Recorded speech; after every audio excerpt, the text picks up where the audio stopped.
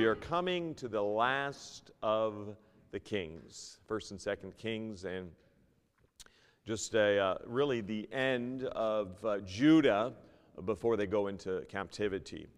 And they had lost their wealth. They're leading the people. They lost their city. They lost their temple. They lost their hope. And Jeremiah has a message to the remnant in 3 parts. In verses 7 through 12 of Jeremiah 42, Jeremiah in chapter 42, verse 7. And it came to pass after 10 days that the word of the Lord came unto Jeremiah. Then called he Johanan the son of Kareah, and all the captains of the forces which were with him, and all the people from the least even to the greatest, and said unto them, Thus saith the Lord, the God of Israel, unto whom ye sent me to present your supplication before him. If you will still abide in this land, then will I build you, and not pull you down. And I will plant you, and not pluck you up. For I repent me of the evil that I have done unto you. Be not afraid of the king of Babylon, of whom ye are afraid. Be not afraid of him, be not afraid of him, saith the Lord, for I am with you to save you and to deliver you from his hand. So God here first gives a promise that he's going to protect and provide Israel. And he says, I want you to stay in the land. Yes, the Babylonian army's coming to capture. Yes, they're coming, and there be great damage, but I don't want you to fear. Now, if you know your country or lands are going to be taken over, the first thought in our minds many times are to fear and to fret, or maybe to fight. But if I fight or I fear, and God's not with me in my fighting or my fearing, then I am going to have an issue, because I do not have God on my side. He would give them another promise here in verse 13. But if ye say, we will not dwell in this land, neither obey the voice of the Lord your God, saying, No, but we will go into the land of Egypt, where we shall see no war, nor hear the sound of the trumpet, nor have hunger of bread, and there will we dwell. Now therefore hear the word of the Lord, ye remnant of Judah. Thus saith the Lord of hosts, the God of Israel. If ye wholly set your faces to enter into Egypt, and go to sojourn there, then it shall come to pass that the sword which ye feared shall overtake you there in the land of Egypt, and the famine whereof you were afraid shall follow close after you there in Egypt, and there ye shall die. So shall it be with all the men that set their faces to go into Egypt to sojourn there. They shall die by the sword, by the famine, and by the pestilence, and none of them shall remain or escape from the evil that I will bring upon them. For thus saith the Lord of hosts, the God of Israel, as mine anger and my fury hath been poured forth upon the inhabitants of Jerusalem, so shall my fury be poured forth upon you, when ye shall enter into Egypt. And ye shall be in execration, and astonishment, and a curse, and a reproach, and ye shall see this place no more. Do you ever get in your mind, I need to do something? I've got to do it. It has to be right. God says, don't flee. Don't run. Don't leave this place. Don't abandon your post. This is where I planted you. This is where I'll protect you. This is where I'll keep you. Don't leave. You can go to Egypt for temporary residence. The idea in Scripture many times of going to Egypt is a symbol or a picture in Scripture of going to the world and going to the world's systems for answers and not going to God. If they go to Egypt, they're seeking the protection of a world. And I want to tell you, the world is no match when God is against you. When God gets a hold of you, you cannot resist him. He can chase you down. It's kind of like a parent saying, you may run, but you can't hide. Maybe you're running from a parent or something else going on. There's only a temporary residence in Egypt. Then God says, the sword that you fear, the death that you fear, it's going to come upon you if you run.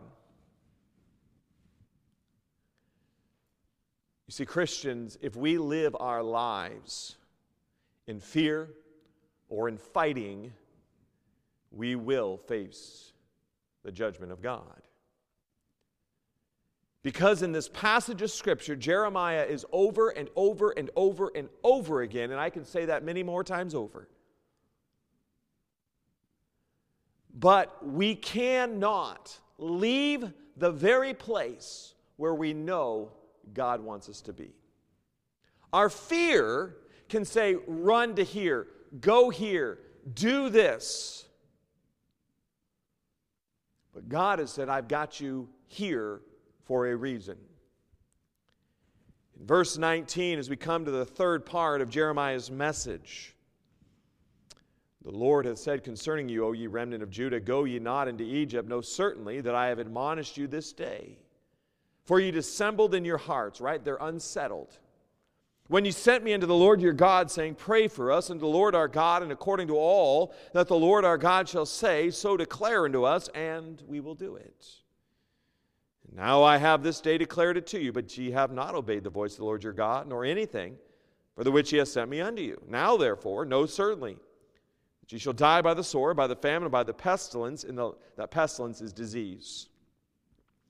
In the place whither ye desire to go and to sojourn. The only reason why these leaders had come to Jeremiah is they wanted him to confirm what they already had set their mind to do. Have you ever had someone said, I'm going to do this. I know it's God's will. Okay. And you're like, there's a lot of problems with that decision. And they come to you because they want you to say, oh yes, praise the Lord, I'm so glad that's God's will for you. But you're saying, there's some real problems with that decision. It flies in the face of some biblical principles, and you're like, I don't think that's right, but you've got your mind made up. I can't change your mind because you're set on what you're going to do. I want you to know, if we persist in that direction and we want to go, and in fact, what we'll end up seeing, what will come about is they're going to say, Jeremiah, keep your mouth shut. Oh, by the way, we're going to take you to Egypt with us because maybe you'll be a good luck charm and help us, get out of this trouble that we're already in because we've run from God's place. Jeremiah dealt with a lot of garbage. In Jeremiah chapter 43, let's read verses 1 through 7. And it came to pass that when Jeremiah had made an end of speaking to all the people, all the words of the Lord their God, for which the Lord their God had sent him to them, even all these words. Then spake Azariah the son of Hoshea, and Johanan the son of Kareah, and all the proud men, saying unto Jeremiah, Thou speakest falsely. The Lord our God hath not sent thee to say, Go not into Egypt to sojourn there. So now they're totally rebuking God's word. That's not God's word. This is God's word, right? But Baruch the son of Neriah setteth thee on against us, for to deliver us in the hand of the Chaldeans, that they might put us to death and carry us away captives into Babylon. So they think Jeremiah is put up by Baruch, his servant. Baruch is a helper of Jeremiah. They say, oh, Jeremiah, you're trying to kill us. When Jeremiah, if someone wants to be popular, you're not going to tell people what they don't want to hear. If you want to be popular, I'm going to agree with you. I'm going to go along with what's good. That's what gets the crowds, right? In this case, in this particular instance.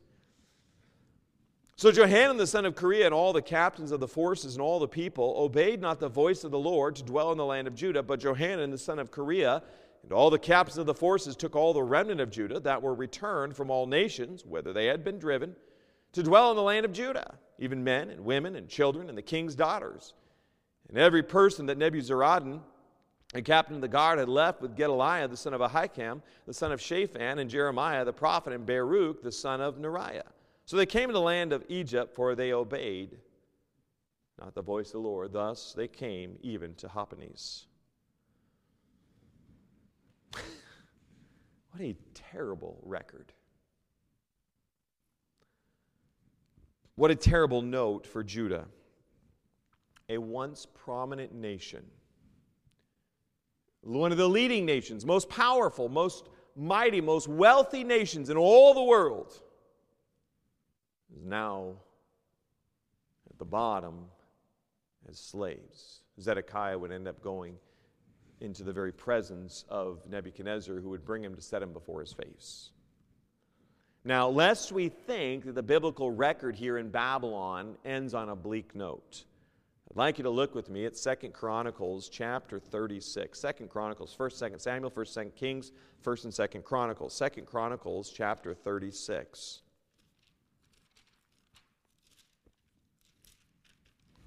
Right after 2nd Chronicles is Ezra.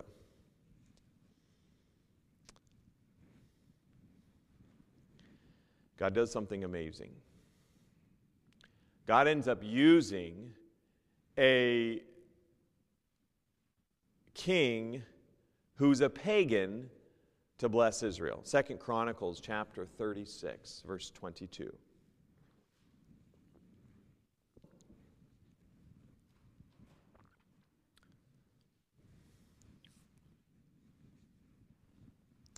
Now in the first year of Cyrus, king of Persia, that the word of the Lord spoken by the mouth of Jeremiah might be accomplished, the Lord stirred up the spirit of Cyrus, king of Persia, that he made a proclamation throughout all his kingdom and put it also in writing, saying, Thus saith Cyrus, king of Persia, all the kingdoms of the earth hath the Lord God of heaven given me, and he hath charged me to build him an house in Jerusalem, which is in Judah.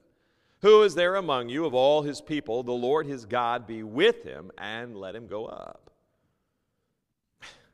You know what God does? He says, all right, Cyrus takes over, right? Babylon falls to Persia, the Medes and the Persians. Babylon falls. God allows Israel, after 70 years, to go back in the land, and he sets up a king, a pagan king, a non-believing king, and he says, oh yeah, you can go back and build your temple. The decree was issued in 538 when Cyrus defeated Babylon and established the Persian Empire. The Babylonians began their assault on Judah in about the year 606, 605 BC. Deported prisoners among them were Daniel, Hananiah, Azariah, and Mishael, or Shadrach, Meshach, and Abednego, as the Babylonians would rename them. But in Jeremiah, look at Jeremiah chapter 25. Going back to Jeremiah, we'll spend a couple chapters here. God told them, you're going to be in Babylon for 70 years. They were, Jeremiah 25. Now, if God gives you some order, he says you're going to be in Babylon 70 years. You're like, I don't want to be in Babylon. I want to be in Judah. God, I don't like it here. God, I hate it here. God, it's a horrible place. It's an awful place. God, I don't want to die here. Lord, get me out of here. God says, no, 70 years. 70 years it is. God says, settle down, get you a house, marry, have kids, serve me. This is what's going to happen. Now, we like to think many times when God gives us direction in our lives that I can somehow circumvent or get around what God is doing. I remember a few times in the military, you try to assert your will and do some things, and they have a way of having a stronger will, saying, no, it's not going to be that way. Jeremiah chapter 25, and this whole land shall be a desolation and an astonishment. This is verse 11 of Jeremiah 25. And these nations shall serve the king of Babylon 70 years, and it shall come to pass when 70 years are accomplished that I will punish the king of Babylon. That nation, saith the Lord, for their iniquity in the land of the Chaldeans, and will make it perpetual desolations. And chapter 29, verse 10, very similar. For thus saith the Lord, that after 70 years be accomplished at Babylon, I will visit you and perform my good word towards you in causing you to return to this place. That was Jeremiah 29:10. You can look at. And, the wonderful thing about this, and you think about all this, the judgment that God is giving to Israel and Judah. Number one, God gave warning of sin in the lives of the land. Then he gave an impending, judgment is just around the corner. They still didn't listen. Then, when they were at their footsteps, judgment is here. They still had an opportunity to repent. They still didn't. Israel was taken into captivity. Many lives were lost. Then you have Judah. Many years before, they saw Israel fall, and they think, well, we're Judah. We're the lion of the tribe of Judah. We are the chosen people of God, and we could never fall because David was our king. It doesn't matter who your forefathers are. It doesn't matter who your grandpa is. It doesn't matter. You've got to do right for you in your generation. And God even told Judah, 70 years it's going to be.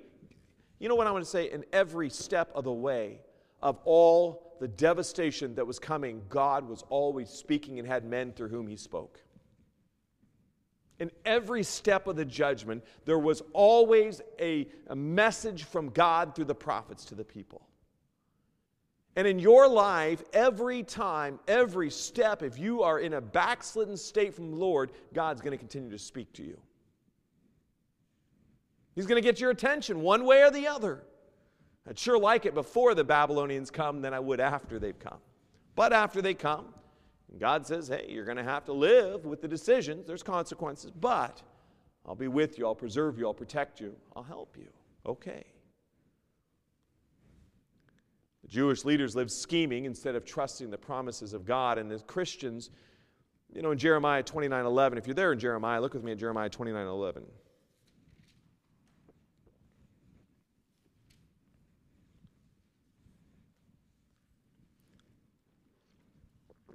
Sin always has scars, but it doesn't mean I need to live outside.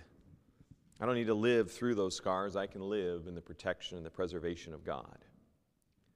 Jeremiah 29:11, for I know the thoughts that I think towards you, saith the Lord, thoughts of peace and not of evil, to give you an expected end. You see, God knows what to expect for your end. But you got to listen. God also gave hope and a promise that, listen, I'm going to do something. You know what happened? The leaders, they lost all hope. They lost all hope. They said, we've got to run to Egypt. Maybe Egypt will protect us. Maybe Egypt will be a place where we can have a sanctuary of peace and rest and prosperity. And Christian, you'll never have what you're desiring unless you're in the will of God. Right? How tragic that the faithful prophet Jeremiah would suffer so much for the people, and he would be buried in some forgotten place in Egypt. They didn't listen. Can you imagine how heartbreaking it is when you begin to tell people and they're on a path to destruction and they won't listen? As we come to the close of this very tragic decline and destruction of a once powerful, great, and I would say a blessed nation, here's some lessons to take to heart. No nation rises higher than its worship of God. You look in various parts of this world, the abject poverty, the deplorable conditions, and then you look at the very things they worship, and you'll understand. It's not a knowledge of God. It is a relationship with God. You look in the Muslim world today, and women are treated horribly. Children are treated many times horribly. You look in other various parts of the world, but I want to tell you, Christianity gives a value to every man, woman, boy, and girl that is unparalleled by anything else. Christianity will raise people up. Where there's Christianity, you're going to have greater hygiene. Well, I'm talking where people biblically are living. I'm not just saying they talk about Jesus, but I'm saying they're living for Jesus. They're going to have a desire for cleanliness. They're going to have a desire, and I know it's all different for all of us. But it's going to raise our desire because God leads us. I mean, in Israel, God gave hygiene standards for the protection of His people, to elevate them for their own health, so pestilence, diseases didn't come across them. The nation of Israel was torn into two kingdoms because of the sins of Solomon, who turned to idols in order to please his pagan wives and for political gain.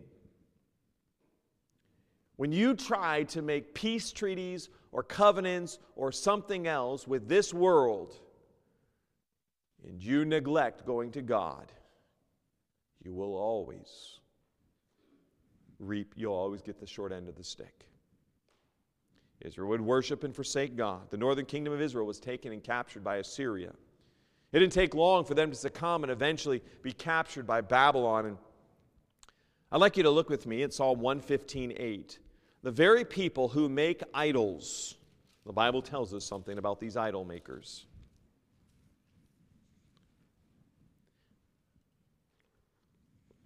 Can I tell you? If you go look at the 10 commandments that are listed at the Catholic Church over there, the one commandment they change is thou shalt not make unto thee any graven image. That is not on that 10 commandments over there. What they do with the 10th commandment, thou shalt not covet, they make the 9th commandment, thou shalt not covet thy wife, and then I think the 10th commandment is thou shalt not covet thy neighbor's stuff or something like that. I can't remember exactly how it goes. Go look at it. You won't find thou shalt not make unto thee any graven image, because all over that building there's graven images. Statues all over that building. You can take my word. I mean, you can go look at it if you want at your own time. I promise you it's there. I've looked at it. Because they're okay with idolatry. Worshiping the saints, worshiping the Pope, but not worshiping Jesus. In fact, the Pope is called the Vicar of Christ, which means in place of Christ. That's not of God. Psalm 115:8, they that make them, so this is talking about idol makers, Psalm 115:8, they that make them, that's idols, are likened to them, so is everyone that trusteth in them. You know what? You become like the idol you make. If your idol is money, your idol is material possessions, you're going to become like that. And that's going to consume your life, and when that idol is removed out of your life, you will crumble. Because that idol hasn't proven the strength that you put into it, right? You put your trust in money or comfort or whatever, some deity, and when tragedy happens and you go to that deity for the comfort, you can't get what you're actually truly looking for. The people who led Israel and Judah astray were conformers, weak people who followed the crowd and pleased the people. They wanted to be like the world. And God warned them of the folly of raising up men and women who were distinctly different and sought to please God. As I mentioned several weeks ago in my sermon, as we're looking at this idea of false prophets, and we're going to deviate a little bit tonight on that. It's an incredible message. But anyways, we were talking about holiness. God's people shouldn't look like a lost person. Shouldn't talk like a lost person.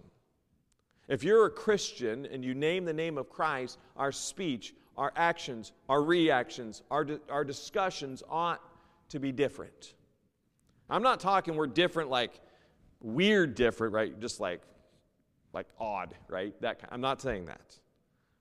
But there ought to be something different about us. The cynical playwright George Bernard Shaw defined martyrdom as the only way in which a man becomes famous without ability. And you know what? Many of these faithful witnesses of Jeremiah and others, they would die a martyr's death. Ignored. You know, Jeremiah was ignored. He was abused. Some of the prophets were even killed. Now, persecution has a way of purging, if I would say this, cleansing churches of false professors with true professors. Because if Jesus is real, it doesn't matter persecution. You said, hey, if you kill me, I'm going to be with Jesus. It's all the better. Right? Now, that's not what I desire. There's people who have suffered and died for the faith that had the God give, and they trusted God. And they didn't go with popularity.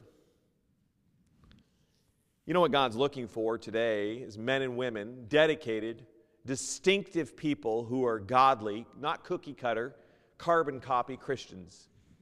He wants us different. The Bible, look with me at 1 John let's look actually at James chapter 4, verse 4. We'll look and then look at 1 John. And I will finish by God's grace. I've got just less than a page left. Been an interesting study looking at 1st and 2nd Kings. But Hebrews, James, 1st, 2nd Peter, 1st, 2nd, 3rd John. James chapter 4, verse 4. James 4:4. The Bible tells us, "Ye adulterers and adulteresses, know ye not that the friendship of the world is enmity with God? Whosoever, therefore, will be a friend of the world is the enemy of God. Do ye think that the Scripture saith in vain, the Spirit that dwelleth in us lusteth to envy?" And verse 4, but as you think in verse 4, "Whosoever therefore will be a friend of the world is the enemy of God." Solomon was a friend of the world. Saul was a friend of the world. And Ahab was a friend of the world. Countless kings were friends of the world, and great damage was happened to Israel and Judah. Let's look at 1 John chapter 2. Now, in the world, we have friends who are non-believers, and the desire is that they come to know Christ. If I begin to hang around them a lot, and I'm noticing my spiritual decline, a lack of fervor for God, then I am allowing that relationship to pull me away from the Lord. And I have a buddy of mine from high school. He doesn't know the Lord. I still talk with him, and I still pray for his salvation. We've been friends since I was grade 9. I'm still praying for his salvation. He's a little older. He's about a year older than me, but we went to school together, same grade. And, man, but I noticed when I was in high school, there were times I would be with him, and I could tell I was being pulled away into compromising things with the world. Or television and other things we can watch so much and begin to see a decline in our fervor for God. 1 John chapter 2, verse 15, the Bible says, "Love not the world, neither the things that are in the world. If any man love the world, the love of the Father is not in him. For all that is in the world, the lust of the flesh and the lust of the eyes and the pride of life is not of the Father, but is of the world. And the world passeth away, and the lust thereof, but he that doeth the will of God abideth forever." You know what? What is God saying here? Christians, your actions, speech, your talk, your living ought to be holy, pure, and right. And you're not doing it for yourself. You're doing it because you want to show whom you belong to. You know, if someone's a part of, correct me if I'm wrong on this, but if someone's a part of a military, they dress, and there's certain speech that the military speaks like. If someone's a part of a gang, I would imagine there's certain things you say and don't say, and there's certain fashions and things you wear to distinguish you as a member of that particular group. As a Christian, there ought to be a way in which we dress and talk and live that distinguishes us as a child of God. Living sacrifices. Romans chapter 12, 1 and 2, "I beseech you therefore, brethren, by the mercies of God, that ye present your bodies, a living sacrifice, holy." The word holy is separate unto God, acceptable unto God, right? Our desire is to please God, which is your reasonable service. Why is it reasonable? Because we're bought with a price. I got freedom that I didn't deserve. "And be not conformed to this world, but be ye transformed by the renewing of your mind, that ye may prove what is that good and acceptable and perfect will of God." Let's look at Matthew 5:14. Israel lost its distinction as God's people when they entered into idolatry. And God's presence left them. Yes, the Abrahamic promise is still with them. Yes, you as a Christian, if you backslide and you go away from God, yes, you'll still go to heaven. But you won't be pleasing to God. You'll lose rewards in heaven. You're not losing heaven. You'll lose pleasing God in heaven. He can either say, "Well done," or he can say, "You wasted your time for yourself." In Matthew 5:14, "Ye are the light of the world. A city that is set on an hill cannot be hid." If you're a light for Jesus, it ought to shine and people ought to notice there's a difference in you. You know, faith is living without scheming. Now, here's scheming. I really want to do this. I don't know if this is what God wants me to do, but I'll work out all the details, then it'll work out for me, and then I'll say God did it. That's not faith, right? You're doing all the work to try to make something happen, and then you say, oh, it's by faith. No, there was no faith there. You are orchestrating everything, and you try to give it to God glory, but God wasn't involved in it. Because you're the one doing it. Faith is, you know, when the Lord called my family up here, at that time, where I was at on staff at a church, I was like, you know, we stepped out and we had to go, you know, and step on the, if you would, the deputation trail. I didn't know how it was going to all work. I was like, I don't know, I'm going to pay my bills. I'll just trust God and it'll happen. When I went to the first church I left, after I left training for the ministry, the church was going to pay me less than my bills were. I said, well, okay, we'll go and we'll see what God will do. And within a very short time, God provided. I didn't scheme. I just said I knew this is what God wanted, and we went. We can't, you know, we must, you know, we have to start, you know, someone may start to explain away clear teachings of the Bible about obedience to the Lord and separation from sin, and, you know, what happens is as you start to explain away these things or try to justify actions that are wrong, you'll soon find yourself gradually out of the light and into the shadows, into the darkness, and eventually ending in shame and defeat. 1 John 2:17, and then I'm done. The world passeth away, and the lusts thereof, but he that doeth the will of God abideth forever. You see, the will of God is not some mysterious secret plan of God. God wants his will to be known to you. Number one, he wants everyone to be saved. Number two, baptize, join a church, get faith. That's the general will of God for everyone. Your specific will of God is like, who should I marry? What job should I work at? You know, what church do I go to? Those are the specific will of God. And, you know, and what, you know, how do you want me to spend my finances? That's different for everyone because we all have different financial levels.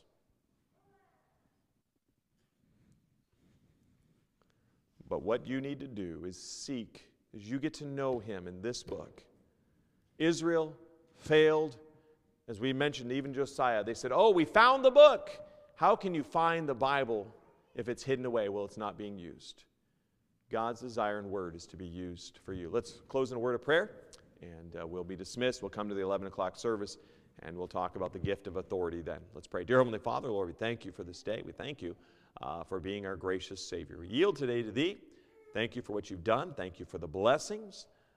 Father, I just yield all of this to you. And I pray, Father, that you would help us to be a distinct people. I love you. Thank you for your grace and mercy. In Jesus' precious name I pray. Amen.